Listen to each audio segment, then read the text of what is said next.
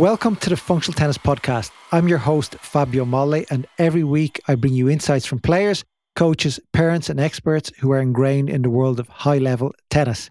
This week, in episode 210, returns Matt Little to the podcast. Matt is the long-term S&C coach of Andy Murray, and his previous episode 74, if you're wondering, is one of our most downloaded episodes ever. It's great to have Matt back on the show, whose passion for performance is clearly noticeable.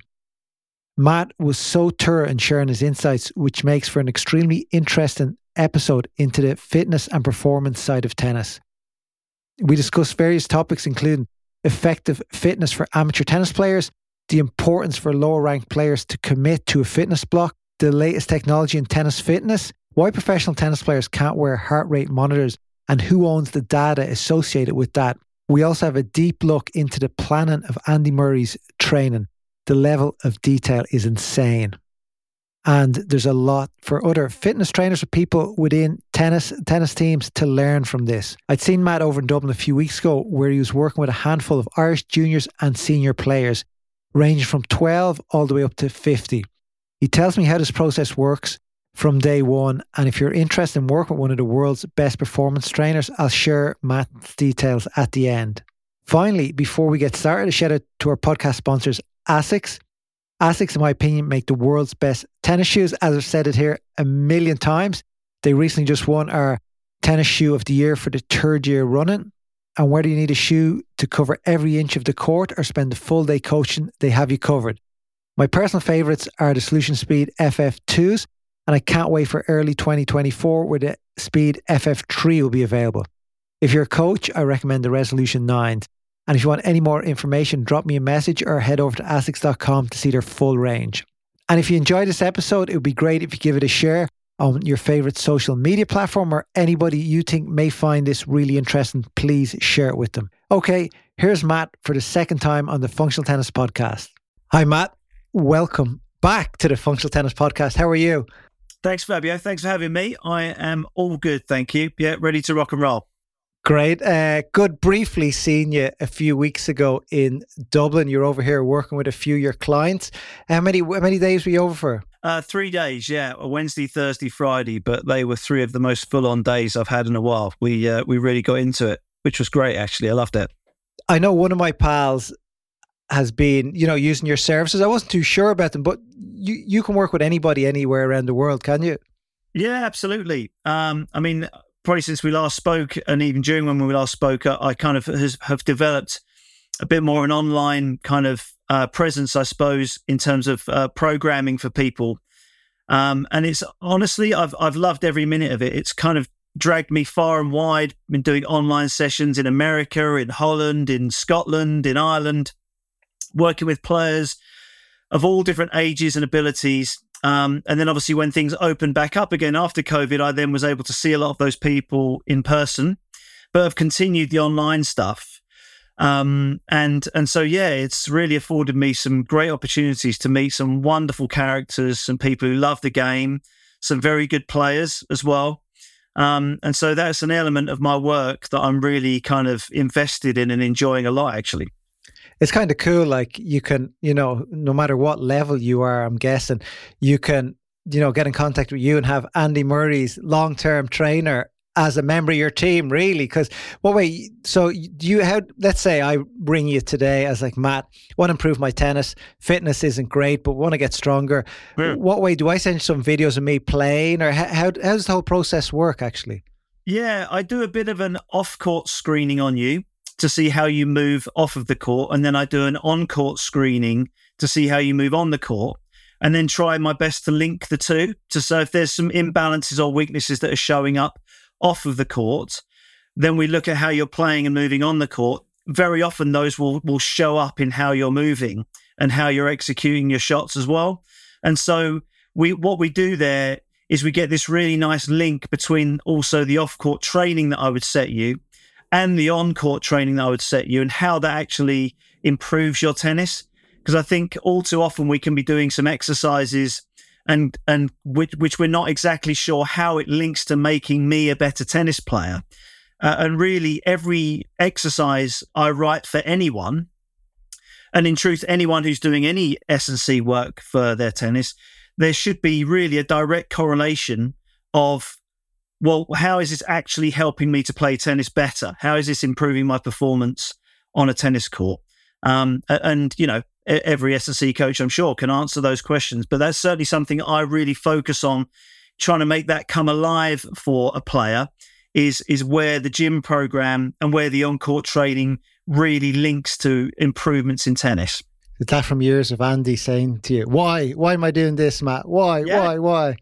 Absolutely. Yeah. And, you know, obviously Emma's comments recently around the questioning of her coaches as well, Emma Raducanu. And I smiled when I saw those comments, because I kind of felt like, well, you know, the best players do ask a lot of questions. You know, when you've been around elite performers long enough, you know that there's no point turning up to them with an idea or something new or something you want them to do without having that backed up by some evidence, without being willing to back up your suggestions with some evidence or some common sense reasoning behind that decision. And I think whilst that's challenging, I think that's exactly the right challenge that we should all be posed as coaches. And any coach who doesn't want that challenge, I think probably the highest level of elite tennis isn't necessarily for them. You know, there's a fine line between just arguing about everything and having a genuine kind of inquisitiveness as to why you're doing a particular exercise. And yeah, I've always found that the best buy-in from players has come from creating that direct link from the exercise to the tennis court. So very often I'll use video evidence for that to say, okay, here's how you were moving or executing that shot before we did this exercise. And hopefully now let's look at that shot and let's hope that there's been some benefit or some difference in how you move to, from, or during that shot that we can notice. And obviously, we don't just do a couple of exercises and change things straight away. That's not how anything works in reality. But with enough repetition of those exercises, I believe we can make changes to how people move and hit the ball and play the game. So, yeah, completely agree with you. And so you assess me on court, off the court. You give me some exercise that links everything. Yeah. What sort of work is involved then? Is it a bad question because it's how long's a piece of string? But is it like many sessions a week would, let's say, a junior that works with you, a 16-year-old junior, have to do per week? Well, I like most of my players to be doing a couple of sessions a day, actually, of strength and conditioning stuff, which sounds like a lot. But really, those sessions don't have to be hours and hours of gut-busting work. You know, it very often is little activation exercises on some of the smaller muscle groups. Perhaps they would do some of that stuff in the morning and maybe some mobility stuff before they go to school or before they go to work. And all of that, all of those little sessions, even just on their own, can bank up quite a lot of work. You know, you can accumulate a lot of work done and a lot of benefit from just doing that in itself, 30 minutes before school or work. But then afterwards, and they're on the court, I like a 30 minutes of their warm-up to be really quite good consolidated strength and conditioning work, usually based on their movement and how they're moving immediately prior to the tennis session, or even during the tennis session. If the coach is open to that, they can do some of the movement work, and then the coach feeds the ball specific to that movement. And that's where I find the work really comes alive, is when you do some of the exercises, then be fed the exact ball you're working on, video that to see how they execute, discuss it, feedback, and go again, you know, and that's the cycle of work. And then after the tennis session, even if they have a bit of time and any energy left, then head into the gym and do some strength training or some core training or even some endurance training afterwards. So, yeah, you know, whilst this is quite a large volume of work, tennis players are used to a high volume of work. And I believe that is kind of what it takes really to make some decent improvements. And what about for your older OAP players like me, many who are busy? Let's say somebody's busy, they have kids, and I actually like when somebody is 15 minutes late, because it gives me an extra 15 minutes warm up, and you can do some of the core work, you know, the glute work, the shoulder work, and a few times a week, that all, as you said, it all adds up, those extra few minutes. But if somebody who's a bit busier, a bit older, who still wants to improve, gets a program off you, how much, like, let's say, off-court work would they have to do per week? Yeah, I mean, look, I think similar applies no matter what the age and stage, really. Like you say, some people's lives are just so busy that 2 sessions of S&C a day, even if that's 2 lots of 30 minutes, might be a bit difficult to squeeze into their schedule. We're all very busy, and I completely understand that. It's more the energy, Matt. Sorry, it's more the energy level. Yeah, I mean, that's the thing, is to kind of take that perception away that doing S&C work necessarily always has to be flogging yourself on a treadmill or lifting the heaviest weights possible and leaving the gym sore and stiff and tired and exhausted. It isn't necessarily that. Like you say, those activation exercises can take 15 to 30 minutes and don't really leave you particularly tired. It's just the discipline of doing them before you play and allowing for the time before or after that you play, or having it as a little breakfast or morning routine. I just think that the amount that you put in, as in anything in life, the amount that you put in is very often the amount that you get back out. But actually, most players, even the kind of, your 45 plus year old players, can notice quite a few fairly significant benefits from doing consistently over a period of weeks, lots of small hits of sessions like that. They can notice some benefits, particularly when it comes to things like mobility, because very often we stiffen up the older we get. And actually, if we do with some regular mobility, I quite like yoga exercises or Pilates exercises, but even just some static stretching late in the evening when you're watching TV. All of those little things can add up. So like anything, as much as you commit to it is as much benefit as you'll get out of it. But it doesn't have to be, okay, I need to set aside 3 hours to do my gym stuff, or even an hour to do my gym stuff. Actually, a little 30-minute session regularly done will give you benefits in that area, whatever that area may be: flexibility, stability, strength, whatever it may be. Yeah, no, I agree. The more of them you can do. And for me, I'm going to talk about for me now personally, convenience is a big part of this as well. Having your gym, let's say you can't do some of the exercise at home, you can do some, but having like even your course or your gym close to you actually makes a massive difference. You're not stuck in traffic. You're getting stiffer, stuck in traffic. And so all those little things. So that's really interesting. So you're basically saying there's still hope for me, which is great. Absolutely. I mean, look, if you also have a tennis coach who's open to it, if you can ask for the first 10 minutes of your tennis session or 15 minutes of your tennis session can be on some movement specific stuff, doing a couple of movement exercises, like I say, and incorporating that into the tennis session, I really feel there's a great deal of benefit that can be gleaned from doing that kind of work, both for the tennis coach themselves as well, to just really drill down into some specific movements that you're working on.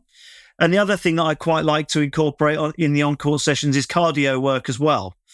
So if people want to get fitter, to actually do some drilling or some basket feeding with the tennis coach, with a stopwatch, of 30 seconds work and a minute break or whatever it may be, with a heart rate monitor on, then you're actually ticking your fitness box properly on the court in a structured kind of way. So that, again, you're kind of assigning a part of your tennis session to working on that fitness quality. You then don't need to finish the tennis session and go onto the treadmill or the bike, because you've already ticked that box in your tennis session.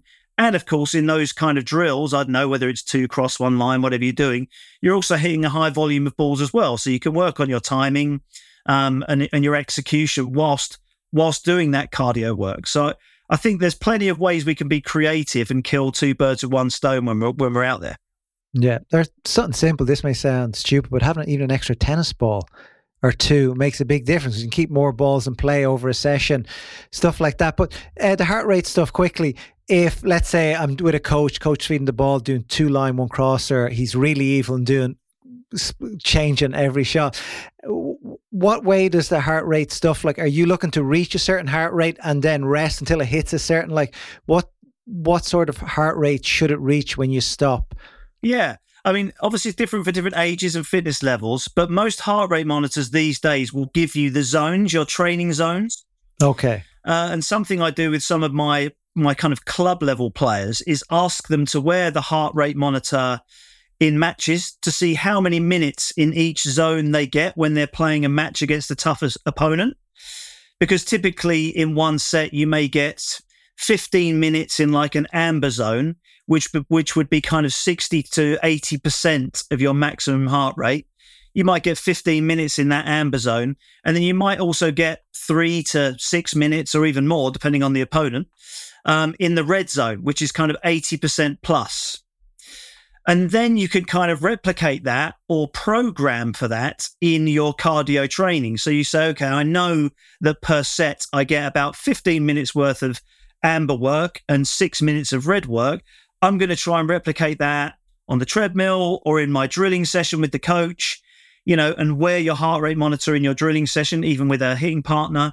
Okay, I've only hit 10 minutes of amber heart rate. Let's do a little 2x1 line for 5 minutes and see if I can get that at that time in the amber zone up, and so you can kind of program yourself a little bit based on some of your matches and the demands of your matches to do your fitness work and your cardio work around that. But generally speaking, like time in the red zone is quite a nice little marker, because that's when you're really kind of nailing tough cardio work. And again, depending on your age and stage and populations, you've got to be a bit careful how much red zone work you do if you're a bit older. True. But still, some tolerable levels or a couple of minutes in the red zone, and improving your ability to play tennis at those levels of heart rates, and the amber zone particularly as well. I think that can have a real benefit for amateur players too, because very often when they start to get to higher heart rates, their technique breaks down, their movement breaks down. So doing some training that's helping you tolerate that level of heart rate and still executing the skill well, I think could be pretty beneficial for club players and, dare I say it, for pro players too. Yeah, no, true. And also the mental aspect, because when the legs are tired, the mind's tired, and you start making those lazy decisions and you're slapping the ball, trying to get out of trouble. So your whole game just falls apart. Does Andy still do the 400s? When's the last time he did a 400? I remember years ago, it must be 20 years ago at this stage, he was doing his 10 sets of 400 and crazy stuff. Yeah, I mean, we haven't done that for a long time. We've gone through different phases in his career of which kind of exercises we've selected to do the cardio work. And actually, we do a lot of the cardio work on the court these days. Again, trying to limit the amount of time that he spends off the court as well as on it. And so we try and tick several boxes at once. So we definitely don't hit the track anymore. The VersaClimb is still in play, and the Watt Bike's still in play. So trying to take that impact out of his joints, particularly, given his well-reported struggles with the hips and things. So we've tried to remove a bit of the impact from his cardio training, where we can. But then if he is going to be on the court chasing balls around, well, okay, let's do it in a structured way to get some cardio gains as well. Nice. And I'm going to just cut back. I jump forward there. Anybody I spoke to who saw you in Dublin said the one thing to remember is get low. You were big on getting low. So obviously for obvious reasons for using your legs, but you must see a lot of players that just don't use their legs enough. I see it at every level. Literally every level. And it's probably becoming something that I'm going to have to tattoo on my forehead, really. And maybe I'm the stuck record, but every player that I work with, Louis Kai would classify it as your athletic height is being low enough. Now, what that means to a tennis coach is obviously, being balanced and being in the correct position. But for an S&C coach, to me, it means that you're engaging the big muscles of the body. You're engaging the glutes, the hamstrings, the quads, to really bend and prepare for the shot. What you then do is you uncoil and create vertical force as well as other planes of movement, but vertical force particularly, and you impart that vertical force on the ball, which to me also creates the shape on the shot. And I know obviously with the wrist and the hand, you also create shape on the shot and spin. But from a physical perspective, and this is where it's quite interesting, I did some coach education just this week. Many tennis coaches look at players from the waist up. S&C coaches look at players from the waist down. And I see that when players are creating shape on the ball, it is when they are engaging their lower bodies at their most, and they are getting their legs low and beneath the height of the ball, so that they can then kind of get this low, high, low kind of posture and body position as they prepare for the shot, as they execute the shot, and as they recover from the shot. I want them low before the shot. I want them low after the shot. Okay. And I kind of want them not coming high. High is the wrong word, because that would suggest you're popping up through the shot, but driving up in a diagonal fashion through the shot in order to create that shape and spin and impact on the ball. And so I know I'm sailing dangerously into the technical part of tennis coaching. And so I know I choose my words carefully, and I always ask more questions than make statements in these times when I work with players and coaches on this stuff. But every player that I work with who we engage in this discussion with, and again, video them and show them their athletic height is too tall, they're not bending their legs, they're not kind of getting this low, high, low through the shot. When they start to do that, all of them hit a better ball. All of them are more on balance. They very often can shank the ball in the first few minutes of doing that, because they've kind of disrupted their rhythm in a little way in overemphasizing that knee bend a little bit. But in truth, once they get the feeling and the rhythm of it, the sound on the ball, the impact on the ball is completely different. The shape on the ball, the reliability and repeatability of the shot is completely different. The only problem is that their quads and their glutes gas pretty quickly within a few minutes of really doing that kind of work. And that's when I've got them hooked into the gym program, because I'm like, look, you need to be strong enough to be able to do this for hours, in truth. To be engaging your lower body and getting low and getting your hips beneath the height of the ball for hours. And that's where the physical benefits are. If you're playing on your own terms, if you are dictating and trying to counterpunch or whatever it is you may be, engaging your lower body in that battle as much as possible is definitely, in my view, and I would say this because I'm the S&C coach, is definitely the way to hit the ball on your own terms more and to create damage more by engaging your legs. Yeah, no, that all makes sense to me, and it's all positive. And I love when I do go to a tournament with a lot of top players, and you just see them, like, they have that lower stance, like they're like so low, and you're like, and that's just who they are. That's years of program and repetition, and they just have it, and you're trying to replicate it, and it's as I said, the legs aren't strong enough, but you just see the top players do have that position naturally from years of, I'm sure, doing the right things. I've been told, working with good trainers and whatnot, but you probably need that to be at the top of the game as well. I believe so, yeah. But I also think that there are a lot of top players, dare I say it, that could even do a better job with this. And so I do have this conversation at all levels of the players that I work with, truly, because even those that are getting low could get lower and could engage their legs even more. Can you name one? No. But I think, again, I would throw the challenge out there to people listening to this to watch some players and to see which players exhibit this low, wide athletic base in their shots. Look at the better ones and see if there are some examples of players that perhaps could be better in that. And look, everyone has their own style and their own way of hitting the ball. And clearly, if they've made it to the top of the game, they are effective in what they're doing.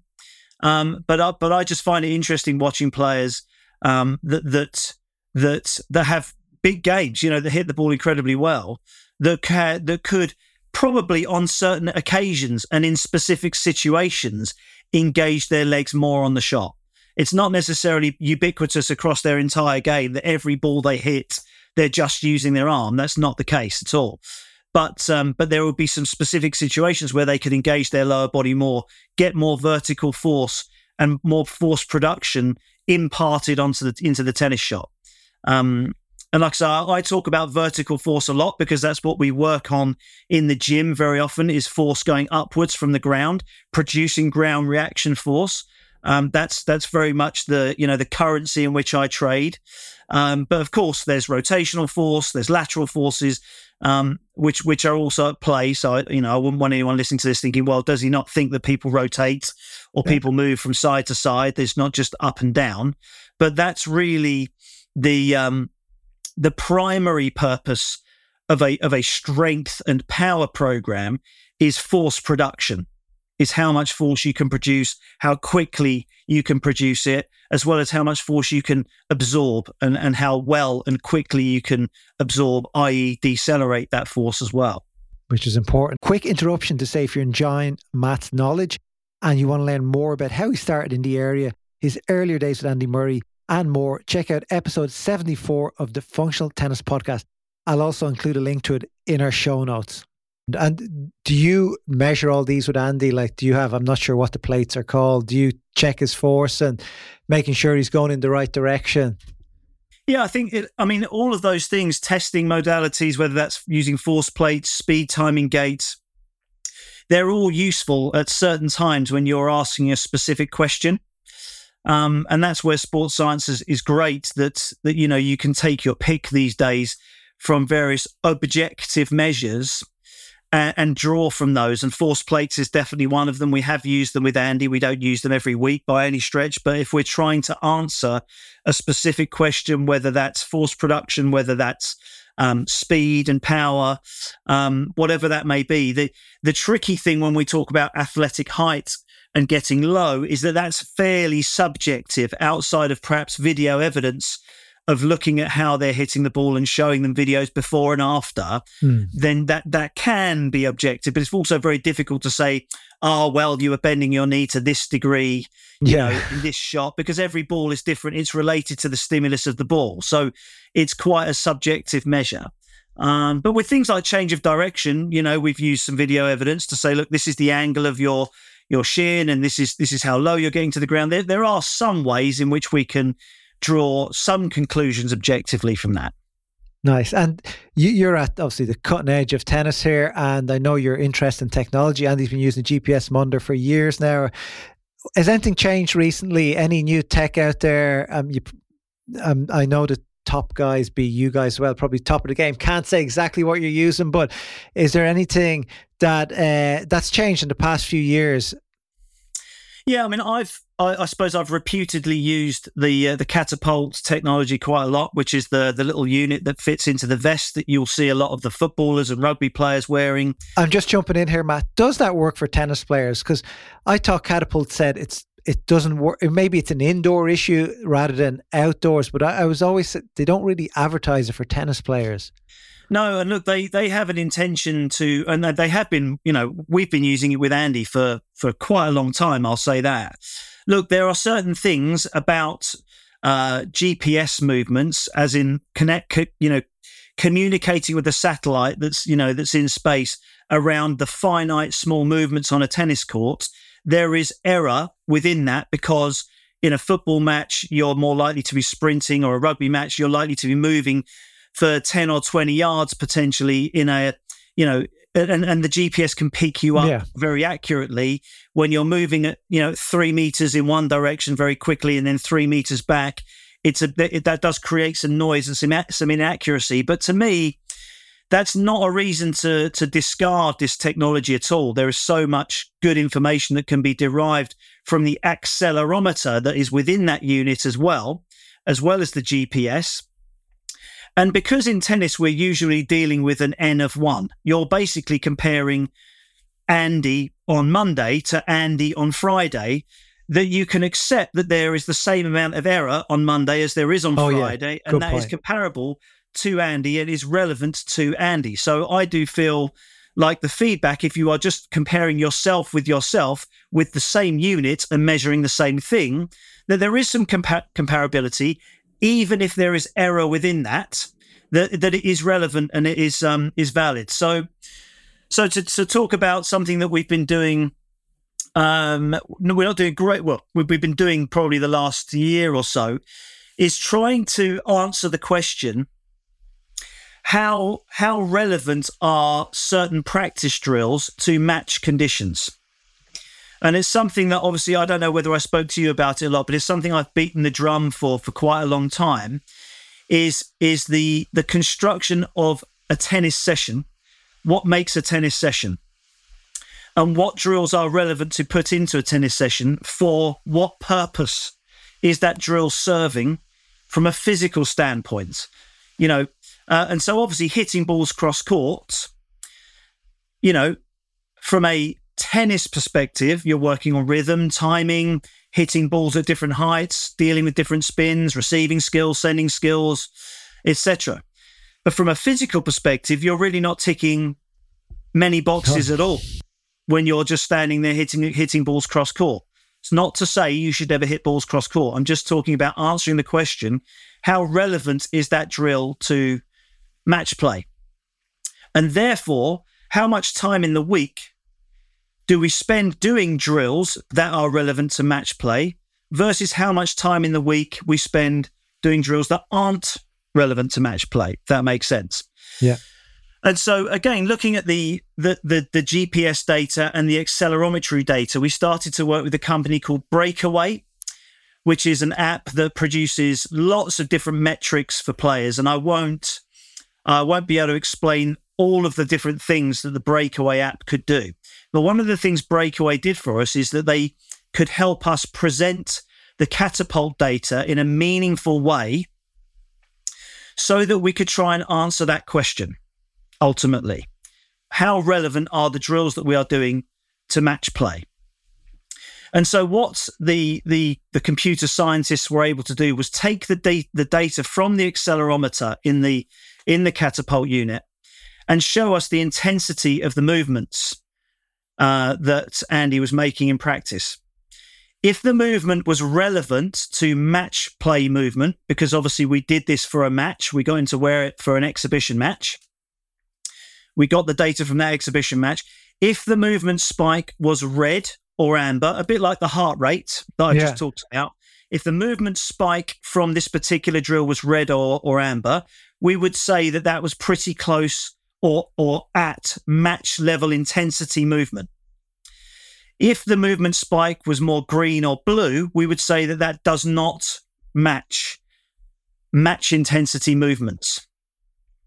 So what we could then do was classify drills into 4 categories. Okay? So the 4 categories were this: low intensity movement at low heart rate. That's category 1.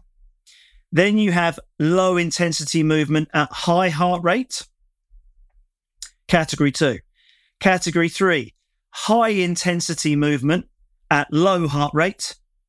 Okay. And then high intensity movement at high heart rate. So you then have 4 categories of drills that are clear on the demands on the body from a physical standpoint, what you're actually picking in a session to work on. Oh, interesting. So that you can construct your training week to say, well, how much time are we spending in low heart rate zones with low intensity movement? How much of the week are we spending in high heart rate zones, but with low intensity movement? And you know the drills. Yeah, and what drills do we think tick that box ultimately? So an example of a low heart rate drill with low intensity movement would be working on technique. So single ball feed, slicing cross court. Your heart rate's not getting very high and the intensity of the movement isn't high. Clearly, there is a place for that in the training week. So, of course, there is a place for all of this in a training week. An example of a low intensity movement with high heart rate is your 2 cross 1 lines, 3 cross 1 line, whatever it may be, your pattern drills. So Andy did a really intensive hitting session with a college with a college player, really good session. And we came off the session going, wow, that was great. I mean, the standard hitting was awesome. You know, the guys were sweating buckets. And when we analyzed the session, it was all blue movement. Okay. There was 0, and I mean 0, match intensity movement. Wow. In that session. Wasn't to say it wasn't a beneficial session. Okay. It was a beneficial session, great session, but it did not train match intensity movements. And it's important to make that distinction. And this is exactly why we wanted to make that distinction. Then you've got examples of high intensity movements at low heart rates. That would be more of a speed type drill. Single ball feed from one corner to the other, here, flat out running forehand on the run and recover, and then walk back to the start. Okay. Take 30 seconds rest, go again. So that's high intensity movement, low heart rate. And then finally, your high intensity, high heart rate would be drilling that usually has some kind of an open theme to it. So rally cross, on the third ball, one of you goes line, or as soon as possible, someone hits a drop shot when you're rallying cross, or feed in a short ball, an attack, whatever it may be, but doing that for long enough so the heart rate gets high, but there's this open element to the drill where you have to react and sprint somewhere along the line. And the people listening can be creative as they want in these categories, and you don't necessarily need a catapult to be able to do that. We just obviously wanted to do that to create the evidence and the real proof of what we were doing. But we've done that kind of heavy lifting of saying, right, well, what's the purpose of this drill? Back to the player asking the question, why am I doing 2 cross 1 lines? What's the purpose of this? Okay, well, actually, I can tell you from a physical standpoint that you're going to get 0 match intensity movement doing this drill, but you are going to get high heart rates. So is that useful for what we want to do today? Yeah, okay, let's go for it, Yeah, it's kind of funny, the whole high heart rate thing. Let's say you're going cross. If I go cross, I like to put down a cone, just adds a bit more. You add a bit more. There's a reason why you're doing it. You're working a bit on precision as well. But so your heart rate's going up. You're doing it for a long time. Are you getting fit? But you're not moving your feet that much because you're in the corner. So are you getting fitter or not, Matt? What improvements are coming there? It depends, because certain players, even in one corner, produce a lot of force from the ground. Okay. And that has a physical cost to doing that. Their heart rates will get higher as a result of doing that. Some players are a lot smoother, and it's not to say that the people who use the ground aren't smooth. Yeah. But some players, like your one-handed backhand players, the guys who might stroke the ball, let's say, more than other guys who, let's say, might rip the ball more, their heart rates would be relatively low when they're standing in one corner. Therefore, you'd have to get them on the move more. Okay. In order to create a high heart rate situation for them. The guys and girls who use the ground more probably don't have to move as much to get their heart rates higher. And again, it's very simple to stick a heart rate monitor on people, set the drill up for a specific amount of time and see what happens. Learn about how your body and how you as an individual respond to different stimulus on the court. Which drills get me there? Which drills don't get me there? And I think that's really the ultimate purpose of what we were trying to boil that down to. Because from an elite perspective, what I can then do is understand what's happened on the court from a physical perspective and program around that accordingly from a strength and conditioning perspective. So if someone's had an absolute lung-busting, gut-buster of a tennis session where they've had, 20 minutes in the red zone in that session, for me to then walk them straight into the gym and give them a couple of 100 kilos to lift in a deadlift is a pretty unfair thing for me to do. And to expect them to execute that well is pretty counterproductive when we're looking at a training week of anyone, elite or otherwise, frankly. Yeah. So actually, you then say, well, what drills fit best with a cardio day versus what drills fit best with a strength and power day or a speed day? what S&C drills fit best when we're working on technique and speed on the court versus what S&C drills fit best when the emphasis of the tennis session is more cardio driven. Then you've got proper programming that's dovetailing for that player. And I would argue that anything that isn't necessarily addressing those questions can at times be counterproductive for the player. Okay. Yes, that makes sense. So it sounds like your sessions, Andy Murray, everything's programmed. You know what's happening, let's say next week or 2 weeks or 3 weeks, whatever terms are coming up, and there's a reason why we're doing this today. And it's obviously all to peak on that day, but everything's programmed and there's sort of a chain reaction of events going on. Is that the right word? Where you're doing this on court, so we're going to be doing you reached so many red zones today. That's today's. Then we're going to be doing this in the gym and recovery, and we haven't even talked about the recovery bits. But is Andy now with all of this programming? Obviously, if you know somebody's in the red zone, the sessions are harder. You're probably spending less time on court, are you?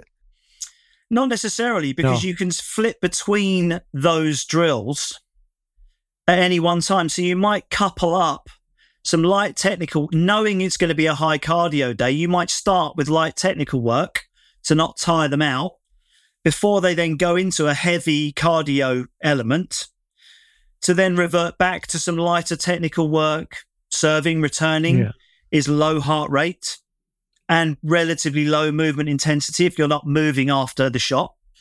So you can pair things depending on the goals for your session. So you could still do a 3-hour session, which has 20 minutes of red zone in it, but the rest of the session is deliberately, and a lot of coaches will be doing this intuitively anyway, which is deliberately light.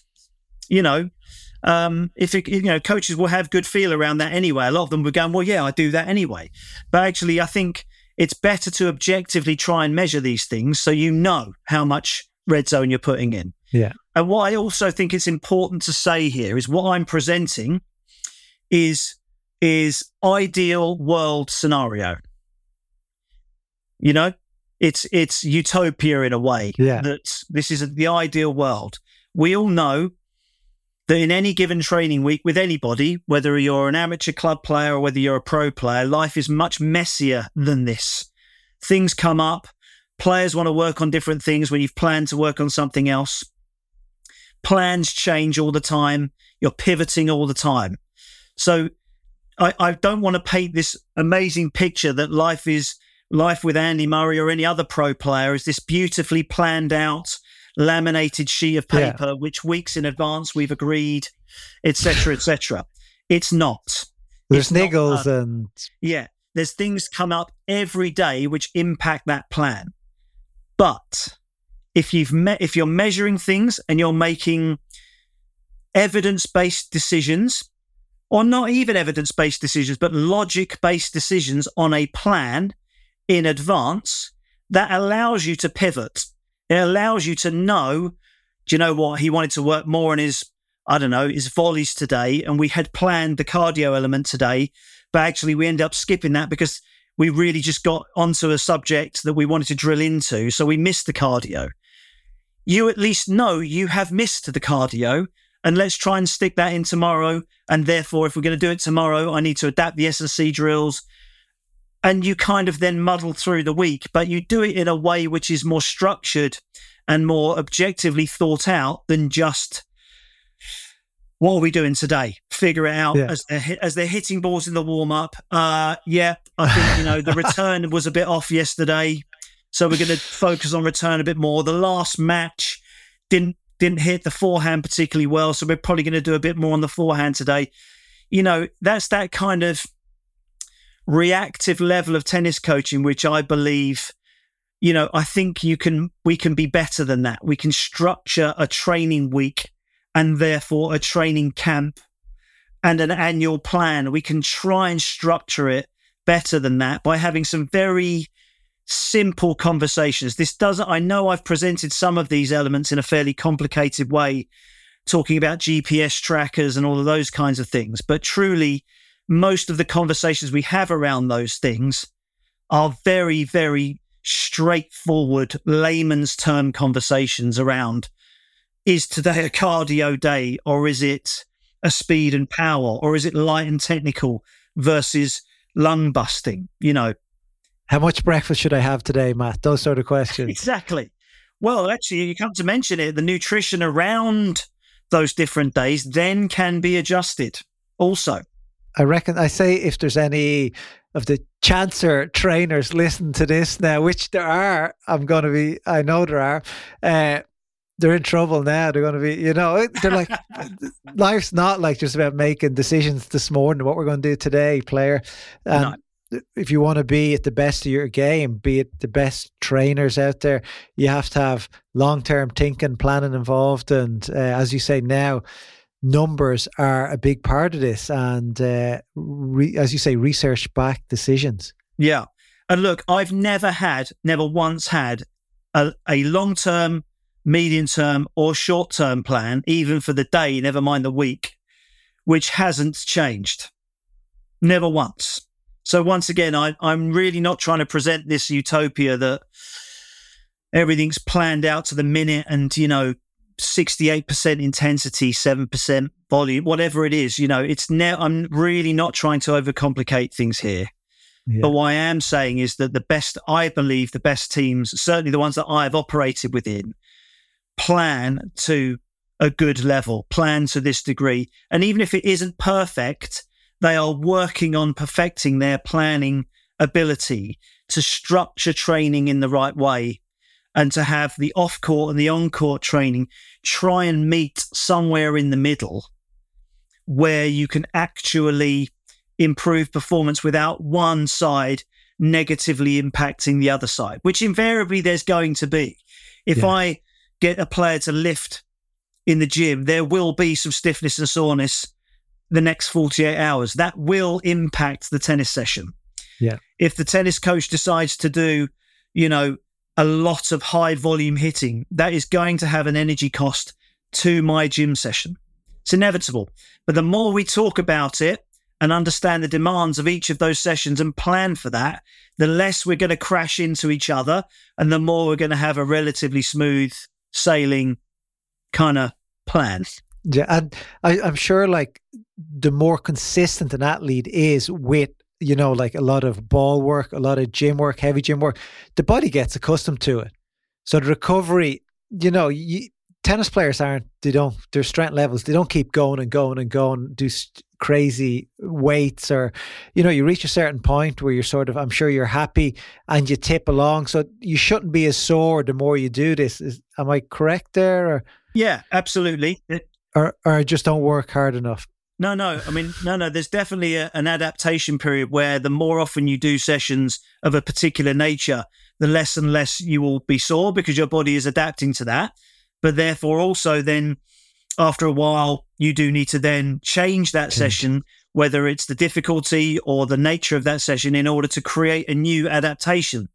But this is where, and I talk about this a lot, and a lot of this has come from my work with Jez Green, in the first few years working with Andy, that having this annual plan of picking out periods of time where you are allowed to get that work done in a more consolidated nature, where the tennis aspect and certainly the competitive element of tennis is less present and less important, and you ring fence time to say this month or even this 6 weeks, dare I say it, is where we're going to really hone in and focus on the physical development aspect of my game.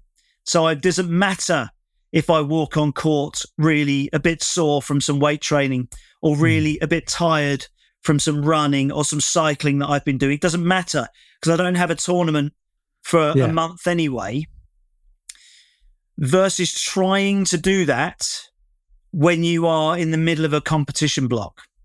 And of course, you need to do an element of that whilst you're in a competition block as well, so that you don't regress, because all training is reversible.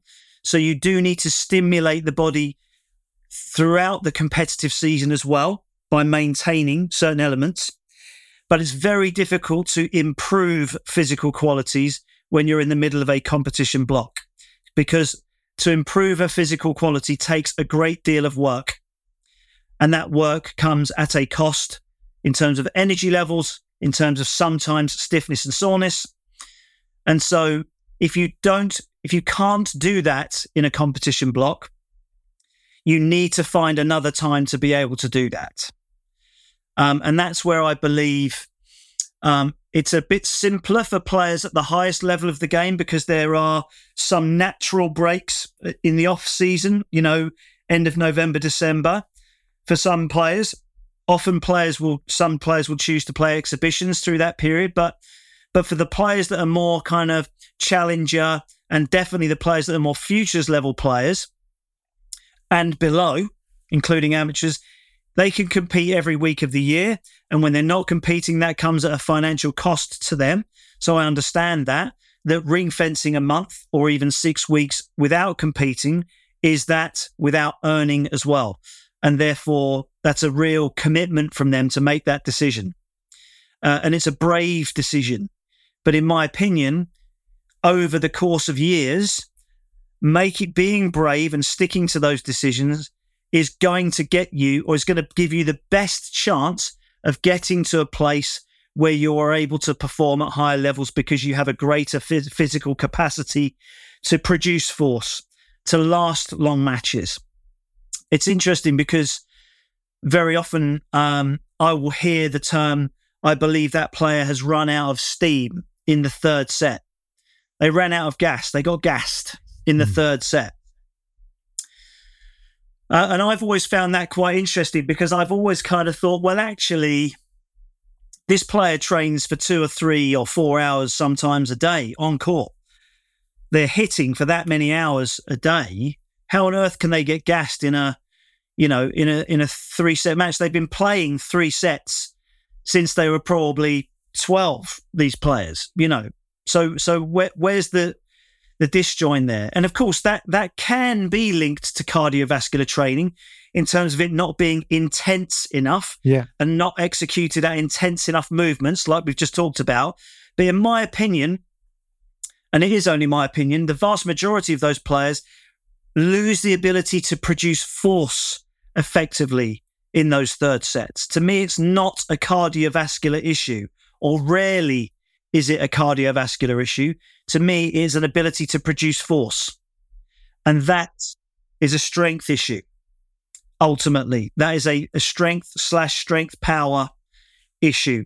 Their ability, their reserves of strength in terms of the endurance elements of that strength, but also with reference to the power producing elements of that strength. I believe that is what decreases and declines through the course of a 3-set match, not necessarily the ability to have the lungs to keep going. Because as we know, and I'm sure these statistics vary, but, let's say 80% of points, it could be less for others. It could be 60 or 70% of points last less than 4 shots. That you wouldn't be far off there. You're right. So in terms of the internal demands, and I'm talking about heart rate, cardiovascular demands, of being able to last for less than 4 shots for 80% of the time, that isn't necessarily a particularly demanding scenario from a cardiovascular perspective. Now, of course, again, we've all seen matches. It's into its 3rd hour. It's heat. You're playing against a very tough opponent. It's very intense movements. Yes, that does, of course, go into the cardiovascular element. You will have higher heart rates with adrenaline in those situations. But in a lot of situations where players gas in the 3rd set, I often believe it is because they can't produce the force, rather than, and the two are linked, of course. If you're gassed from a cardio perspective, you won't be able to produce the force. Definitely. But their strength reserves, their base of strength, in my opinion, isn't big enough. It isn't broad enough, that base of strength, to also give them that ability to produce force in the 3rd set. Yeah, no, I think that makes a lot of sense again. And what you say about players having the courage to, the lower ranked players say, I'm taking a month off here, not competing. We're going to work on the strength here or force or whatever. I think it's a hard decision for them because, as you said, I could be earning this week, but ultimately they probably end up not earning anyway. It costs them more money. So at least you're at home, you have a base or wherever you're training, you can spend 4 weeks trying to improve or whatever. A couple of them a year or more, I'm not sure, but I can see the value in that. But you mentioned like players gassing, but what about cramping, Matt? How come you see a lot of these junior stars come up and they struggled with cramp? I know there's Alcaraz looks like stress related at Wimbledon. But there's been other players similar to him Andy back in the day, Djokovic back in the day, they all had sort of cramping issues at that young age. Is it because they're just not strong enough? Is that a strength issue? Look, I think again the cramp issue is very multifactorial, and the scientific world still doesn't have a definitive answer on muscle cramps. There's lots of theories and philosophies, lots of companies involved in trying to solve this. And I believe that there are also different kinds of cramp. There are, as you say, stress-related cramps, potentially dehydrated cramps. But those of us who've ever had a foot cramp in the middle of the night, that's not necessarily due to sweat loss potentially. So that could be a tension in the muscle-related cramp. I don't know and don't profess to know the exact science behind all of those elements. I did see a study recently that looked at cramping in marathon runners. And again, I know I sound like I'm banging the strength drum here continually because I'm a strength and conditioning coach. It's a bit like the ice cream seller flogging ice cream. But I did see a study in marathon runners who are different to tennis players, but marathon runners that had done strength training suffered from less breakdown of the muscle and therefore cramped less in the latter stages of marathon running versus those who hadn't done strength training. So their muscles, the proteins, their muscles were breaking down and they cramped more often than those who had done strength training. And I did think I could probably go back, you probably go through my Twitter feed. I did retweet it, I believe. So again, I won't kind of do this study discredit by speaking very technically about that study because I don't have the same level of insight as the scientists who did that study. But the principle to me was that the marathon runners who had strength trained cramped less because their muscles were more able to cope with the force demands of marathon running than those who didn't do as much strength training or any strength training.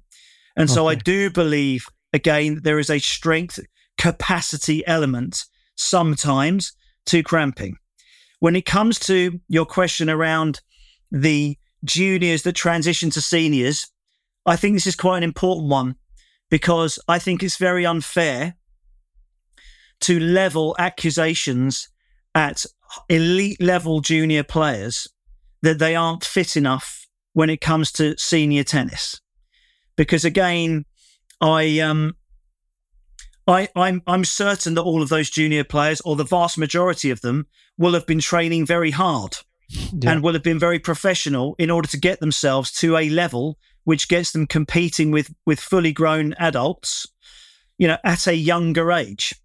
I believe there is an element of a rite of passage in a way that jump up in intensity of every single ball coming back at them faster, sooner, more accurately, over and over and over again, over time, is what causes them to be, yes, more metabolically stressed for sure. So there is a fitness element to it, but it isn't because they're not fit enough. It's not because, this player, they're not fit enough to compete on the tour. It is just, to me, there's no amount of fitness training that could prepare them for that scenario. It, for me, is situation-specific physicality that you can't get until you're in that situation.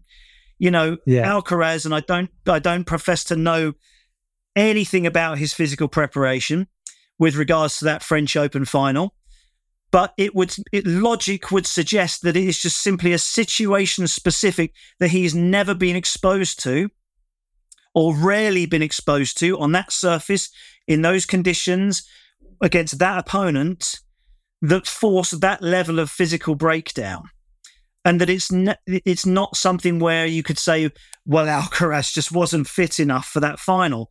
That's not fair to him to make that accusation, and I've seen so many players cramp. I'm pretty sure Felix Auger-Aliassime cramped against Shapovalov at the US Open a few years ago. And I was like, you can't tell me that he's not fit enough. You can't, I'm sorry, that's not fair. You can't tell me Alcaraz isn't, and so I think coaches should be, just more selective in the language that they use. That yes, it could be a fitness issue, but it's specific to that scenario. I can bet my bottom dollar those players are fit, but they just aren't. They haven't been prepared for that specific situation. Matt, I have about 50 more questions here, but we don't have time for them. I understand, but maybe we're going to get one in now quickly. You should answer quickly. And then another one, I'm going to do something different. I don't normally do show you a video, but heart rate monitors in live tennis matches. You said Andy had to put on the GPS unit in an exhibition match.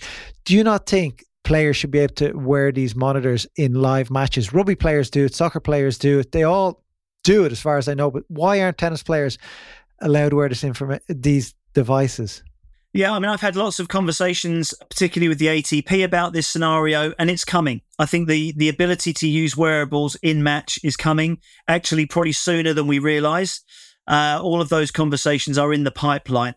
Ultimately, it's about data. Who owns the data? Whose data is it? Okay. What can that data be used for? Because, ultimately, in the past, there's certainly been the scenario where the tournament owns the data, whereas the player is wearing the device. Is actually their data that's being produced.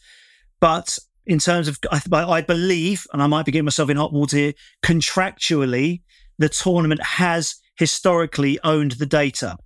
And therefore, players have also been reticent for the tournaments to have their data.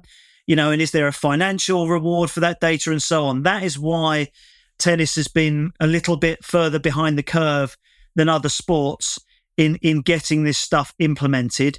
At the Next Gen finals, they had Catapult in use in previous years, and I'm not sure whether that will be the case this year.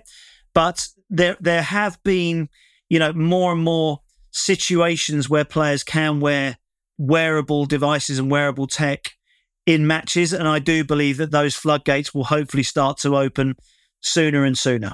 How cool would it be, match point Wimbledon, serving, whoever's serving, heart rate, you can see the ticking, 175, 176, it's going up, and they double fault, or whatever. But anyway, the data thing's interesting. We had the players wear wearable technology in the Battle of Brits, and we had them wearing catapults, we had them wearing live heart rate data, and I was doing a bit of commentary live on the on the TV feed about physical elements of what's happening out there for the players. And well, I certainly found it pretty interesting. I'm hoping the viewers did too. Golf's used it with putting, the players' heart rates from their Whoop bands. If sport embraces this, if tennis embraces this, there are so many things that could be offshoots of this. If the players were rewarded financially for sharing their data, potentially, they would have a reason to feel comfortable in doing that. As you say, for the viewer, it would be absolutely fascinating. Definitely. And my last question, if this doesn't work, we're officially signing off now. So Matt, you've been great. As I said, another 50 questions here, so I'm upset I haven't asked them, but you answered them in such detail. I'm amazed. So thank you. I'm going to show you this video here. People may have to see this on Instagram somewhere. Basically, I'm going to show you a video of a kid sliding on a hard court. It got tons of comments, people giving out about it. I see more wrong than right in this, by the way. But the whole sliding thing on hard court is interesting. A lot of one of the biggest comments from remember it's a waste of energy. He's losing time, waste of energy. I'm going to stop sharing that now. I'm interested to hear your thoughts on that. So obviously, more famously, let's take from the men's game your Alcaraz and Djokovic example, where they will slide into their backhands. particularly. Well, they'll slide into forehands as well. But what they will do as a result of doing that is they are holding their court position. Versus players that will take an extra step to hit that shot and decelerate on their outside leg again. Okay. So let's take a backhand where you step across, hit it. If a right-hander steps across with his right leg, hits the shot, and then decelerates on their left, they are having to take an extra step outside of the court and therefore are leaving the court an extra step open, where the likes of the Novaks and the Carlos Alcarazes, who will slide into that corner, hit open stance on the slide, are already one step or two steps closer for the next shot, which makes the court feel incredibly small for their opponents and puts them in a much better situation for the next ball. So I believe, well, clearly sliding on a hard court is here to stay. So therefore we should ask the question, should we be training players to slide on a hard court? And I don't know if I can definitively answer that with any confidence, but I do know that that is clearly the desire of the modern player, to be able to learn to slide. In that specific fitness drill, the fan drill, the spider drill, whatever you might call it, it would be interesting to compare that particular player's times when sliding versus not sliding to see if it is more efficient or not. I would wager that it isn't more efficient for that specific drill. They're actually planting. All the while you are sliding, you aren't planting and going for that specific drill in that specific scenario. And I believe that players who can't slide when they're playing with their left leg, particularly sliding into backhand, I believe that they can still get out there and jam their left leg in to hit an open stance backhand and maintain their court position versus stepping across themselves and taking that extra step out. I believe that that is a trainable element, and that you don't necessarily have to teach someone to slide on their left leg in order to be really efficient and effective at getting out there to hit an open stance backhand and almost stamping their left leg in to hit that open stance backhand. I call it almost like a stamp, when you hit and stamp at the same time. And again, that's producing that vertical force to keep that racket head nice and still, to be able to get, or stable, not still, to be able to get that shape in that shot off of that open stance backhand and not give a weak shot, but give a shot that's actually quite neutralizing for an opponent who's attacked you into your backhand. So I believe that even if we can't teach players to slide on hard, teaching them to hit more open stance when they're in trouble and hold their court position as a result is probably a feature of the modern game that I think we're going to need to train players to cope with more and more. And look, if you've got kids or older players that are very comfortable sliding on a hard court, fair play to them. And I guess, like I say, that's just more of a symptom of the modern game, I think, that tactically there's less time because players are hitting the ball harder and more aggressively, taking the ball on earlier, that you're going to have to adapt. And perhaps we'll start to see, when people step across themselves on backhands and forehands and take that extra step, we'll see that kind of starting to fade out from the modern game, and people will have to try and defend open stance more and more. Yeah. Oh, thanks for the explanation. Appreciate it. It's been a while. I've wanted to ask you that. So, Matt, thank you very much. We'll be back next year with a lot more questions. And you're very insightful. Thanks for the thorough answers. No, it's been a pleasure to talk to you. Look, happy to jump on anytime. I hope you enjoyed the episode with Matt. I thought it was so interesting. I actually had about 10 big questions to ask him. We just didn't get around to it. So he will be back at some stage. I don't know when, but we'll get him back on. And if you have any questions for him, let me know. I'll try get him to answer them. If you did enjoy this, please go listen to episode 74, where he tells us his story, how he got into tennis, his book, early days working with Andy, and he touched on a few other things. It's another great episode. As I said, it's one of our most downloaded episodes, and I hope this one is too. And if you're looking for his details, you'll find them on Instagram at Matt Little S&C, and also on Twitter at Matt Little S&C. Check out his link in bio there, or send him a message on Instagram. He'll get back to you. He works with players all over the world, and of all ages, which is amazing. And you're not going to find a better S&C coach, I think, to work with. I've seen his programs. They're good. They're easy. You can do them by yourself. And so thanks again. If you enjoyed it, please share it. I'll be back soon. And thank you very much for listening.